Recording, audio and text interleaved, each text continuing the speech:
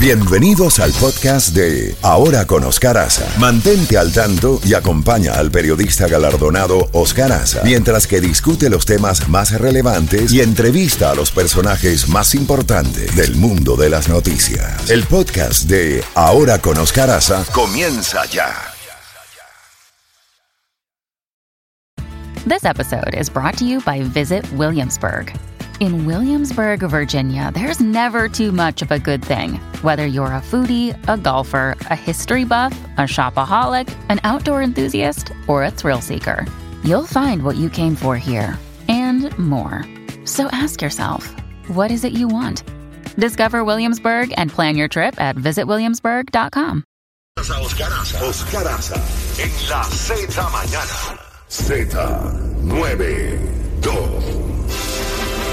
8:30 y ya tenemos a nuestro estelar periodista de radio, televisión, Martí, escritor, historiador, Álvaro Alba. Álvaro, como a veces le hablamos con Jacobo, la bandeja llena de noticias, ¿por dónde quieres empezar? Está el tema de las protestas dentro de Rusia por la conscripción de jóvenes para llevarlos al frente de batalla, y por otra parte las declaraciones ayer en 60 Minutes de Anthony Blinken, el secretario de Estado, diciendo que si Putin cumple sus amenazas de utilizar armas nucleares tácticas, la respuesta sería terrible por parte de Estados Unidos. Hay también maniobras en la mañana de hoy en el mar de Corea del Sur. Hay portaaviones de Estados Unidos allí en unas maniobras conjuntas. ¿Cómo ves, hablando también del ataque a Odessa con drones iraníes y estos referendos anexionistas? Son muchas las noticias. Vamos a concentrarnos en la situación entre Rusia y Ucrania. ¿Cómo la ves al día de hoy? Buenos días. Bueno, buenos días, Oscar. Bueno, precisamente el presidente de Ucrania, Volodymyr Zelensky, ya daba su reporte habitual todas las noches sobre la situación del país y hablaba de un frente de batalla de una extensión de miles de kilómetros y que en todos los frentes se está batallando, no solamente el de Kharkov, donde vimos la ofensiva los días pasados, sino también inclusive en la región de Donetsk, en la región de Donetsk, que junto con Lugansk, lo que los rusos llaman el Donbass, esa zona. Ahí todavía Ucrania mantiene sus enclaves, mantiene territorios, regiones, y se está batallando de una manera feroz, por decirlo de una manera más, digamos, pintoresca. Pero lo que sí es importante destacar ha sido este fin de semana, como tú mencionabas, el ataque de drones iraní. Ucrania ha llamado al embajador de Irán. Recordemos que Ucrania con Irán tiene una fuerte discusión y debate diplomático por el derribo de un avión ucraniano hace unos 2 años atrás, cuando salía del aeropuerto de Teherán, y que por un error los iraníes pensaron que era un ataque estadounidense, dispararon, pero nunca han querido ni recompensar a las víctimas, ni llevar a los tribunales a los autores de este derribo. Y hoy ya la prensa ucraniana hablaba de un deterioro de las relaciones diplomáticas, posiblemente hasta del cierre de la embajada ucraniana en Teherán y la expulsión de los iraníes de Kiev, debido a este suministro de armamento a Rusia, que al mismo tiempo demuestra la poca producción, la ínfima calidad de los drones rusos que tan rampante habían presentado en la feria militar de Moscú de este verano. También tú mencionabas los referéndums que se han celebrado en regiones inclusive de provincias como Jersón, como Zaporozhia, y que no tiene reconocimiento de ningún país, ha recibido las críticas de todas las autoridades de Occidente, y no solamente Occidente, muchos países del mundo que ven esto como un mal precedente del que Rusia venga tomando territorio vecino. Imaginémonos a Madrid tratando de ocupar territorios en el hemisferio occidental, porque el mundo español está de la parte de acá, similar a lo que ellos llaman el mundo ruso, donde hay una población rusoparlante en esos territorios ucranianos. Pero también hay que destacar, Oscar, la estampida de los jóvenes, de las personas, inclusive hasta de la tercera edad, porque hablan de la movilización hasta los que tengan 60 años. Y solamente en Finlandia, quien ha presentado los datos más exactos, 17,000 rusos han escapado hacia ese país en los últimos días, tras conocerse la llamada movilización parcial para el ejército ruso. Y la estampida ha sido a cualquier lugar. Mongolia vio un incremento, no solamente, todos los pasajes de avión han escalado a unos precios exorbitantes en rublos, escapan por tierra y por aire, como la famosa canción mexicana, Irse con Adelita. Los rusos están yendo en avión, cruzando la frontera hacia Georgia, el país que invadió Rusia en el 2008. Vimos imágenes de la misma carretera, la carretera militar georgiana, que atraviesa el Cáucaso para llegar a territorio de Georgia. Esta vez estaba ocupada por autos. Y hoy precisamente el Servicio Guardafrontera ruso, ante la información en los medios sociales de que se veían caravanas de BTR o carros blindados de transporte yendo hacia la frontera, decían que no era para cerrar la frontera, sino para agilizar el paso debido al estancamiento que se ha formado allí por la cantidad de autos.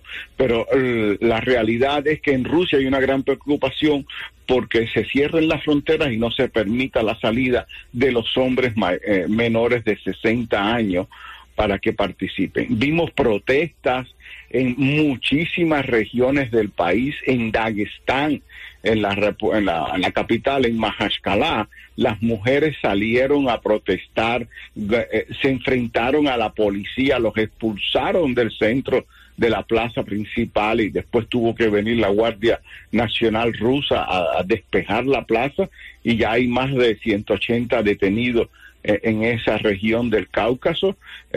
Varios de las quejas que se está viendo en la sociedad civil rusa es que están reclutando como si fueran batallones por nacionalidades.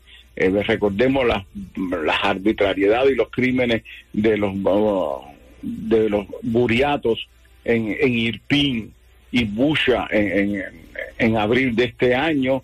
Ahora en Mahachkala, las madres les reprochaban a los militares que no se lleven uniformen batallones nacionales. Hoy precisamente un joven ruso entró a un comisariado militar, disparó y hasta los últimos momentos se hablaba de que el comisario militar de la región estaba siendo operado, disparó y fue herido gravemente el jefe de la comisaría militar. Y se han reportado en los últimos días más de 30 edificios administrativos y comisariados militares que han prendido, que se han incendiado, que les han lanzado cócteles molotov por las noches, incendian y los queman. Los queman por la razón, Oscar, de que ahí están los nombres, los datos, toda la información de los jóvenes reclutas, y si lo hacen sus familiares, los hacen ellos mismos, activistas de la sociedad, pacifistas rusos, para evitar que sean llamados y tardar por lo menos el llamado a filas e ir a Ucrania. Y algo y precisamente el que disparó, de apellido Zini, declaraba que lo hacía porque él prefería estar en una cárcel en Rusia que no morir en el campo de batalla en Ucrania. Y ayer el patriarca de la Iglesia Ortodoxa Rusa, Kirill, en el sermón dominical, manifestó que el morir en Ucrania te lavaba todos tus pecados y era considerado un sacrificio para ir directamente al paraíso. Qué clase de charlatán, ¿no? Qué clase como de le dijo el Papa, era un monaguillo. El Papa Francisco lo definió bien, un monaguillo de Putin. Un monaguillo de Putin. Evidentemente, Álvaro, que las cosas se le están complicando a Putin. Tú que conoces como nadie a Ucrania y a Rusia, ¿a dónde? Porque son las primeras protestas abiertas, así que recordemos, en 22 años contra Putin. Ya antes se habían producido algunas manifestaciones con Navalny y eso, y aquellas muchachas que formaban el grupo musical, pero nunca algo en todo el territorio prácticamente se ha estado protestando, ¿no? O en amplias zonas. Efectivamente. Anteriormente veíamos en Moscú y en San Petersburgo, en las grandes ciudades, en Irkutsk, ¿no? Novosibirsk, pero esta vez estamos viendo en todo el país, porque esta movilización afecta a toda Rusia. Sí. Y uno de los hechos que ahora se está más manifestando es que el concepto de descolonización de los pueblos de la Federación Rusa ha tomado un auge que no existía, digamos, hace 5, 10, 15 años atrás. Si el Kremlin logró ahogar el separatismo checheno en Dagestán, hoy en día muchos de esos pueblos están hablando de independizarse de Rusia. Y lo que temen en Moscú, y han señalado que esto es parte de una campaña occidental, es el desmembramiento de la Federación Rusa, porque decían y manifestaban activistas en Vladivostok, que se encuentra en el extremo oriente, que por qué ellos tienen que sufrir las consecuencias de una política desatinada del Kremlin de iniciar la guerra en Ucrania, para que ellos sean sancionados y no puedan visitar a los países vecinos, como es Japón, Corea del Sur, todos los países del Asia, a los cuales hasta ahora viajaban sin dificultad, comerciaban, etcétera. Ellos alegan de que hay 8 usos horarios entre la ciudad de ellos, Vladivostok, con Moscú, y como decían precisamente ayer las mujeres que protestaban en Majashkalá, le decían que Rusia estaba atacando a Ucrania, no Ucrania a Rusia, por lo tanto ellas se oponían a que sus hijos fueran enviados a la guerra.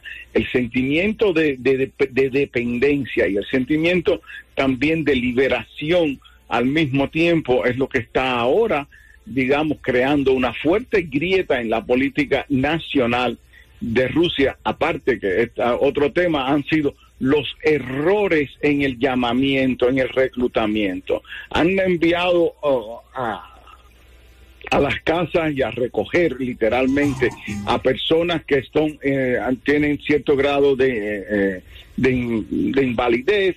Han llamado a padres que tienen familia de más de 4 hijos, los cuales por la ley no les está permitido. Y el propio portavoz del Kremlin hoy tuvo que decir de que en los comisariados tienen que ser más proactivos y no tratar de llenar los planes y enviar la mayor cantidad posible de reservistas a la fila, porque en muchos casos violan la propia constitución de Rusia. Y así también se manifestó una ferviente partidaria de Putin, que es la presidenta del Consejo de la Federación, Valentina Matvienko, la cual culpó a los gobernadores en las regiones por el mal cumplimiento de la política de reclutamiento. O sea que el malestar es general a tal punto que el Kremlin lo tiene que reconocer, está tratando de mejorar la píldora, de limpiarse la cara ante la opinión pública, pero vamos a ver en los próximos días más protestas, vamos a ver más salida, a no ser que cierren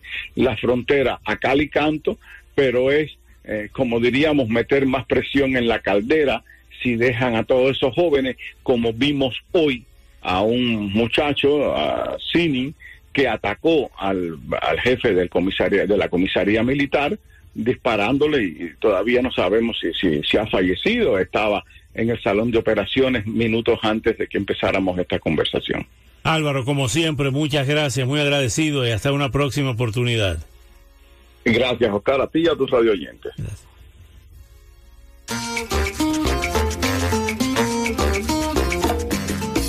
Ajá. Óyeme, Celia, vamos a cantarle a Cuba. Ay, mi Cuba, esa tierra linda que nos vio nacer.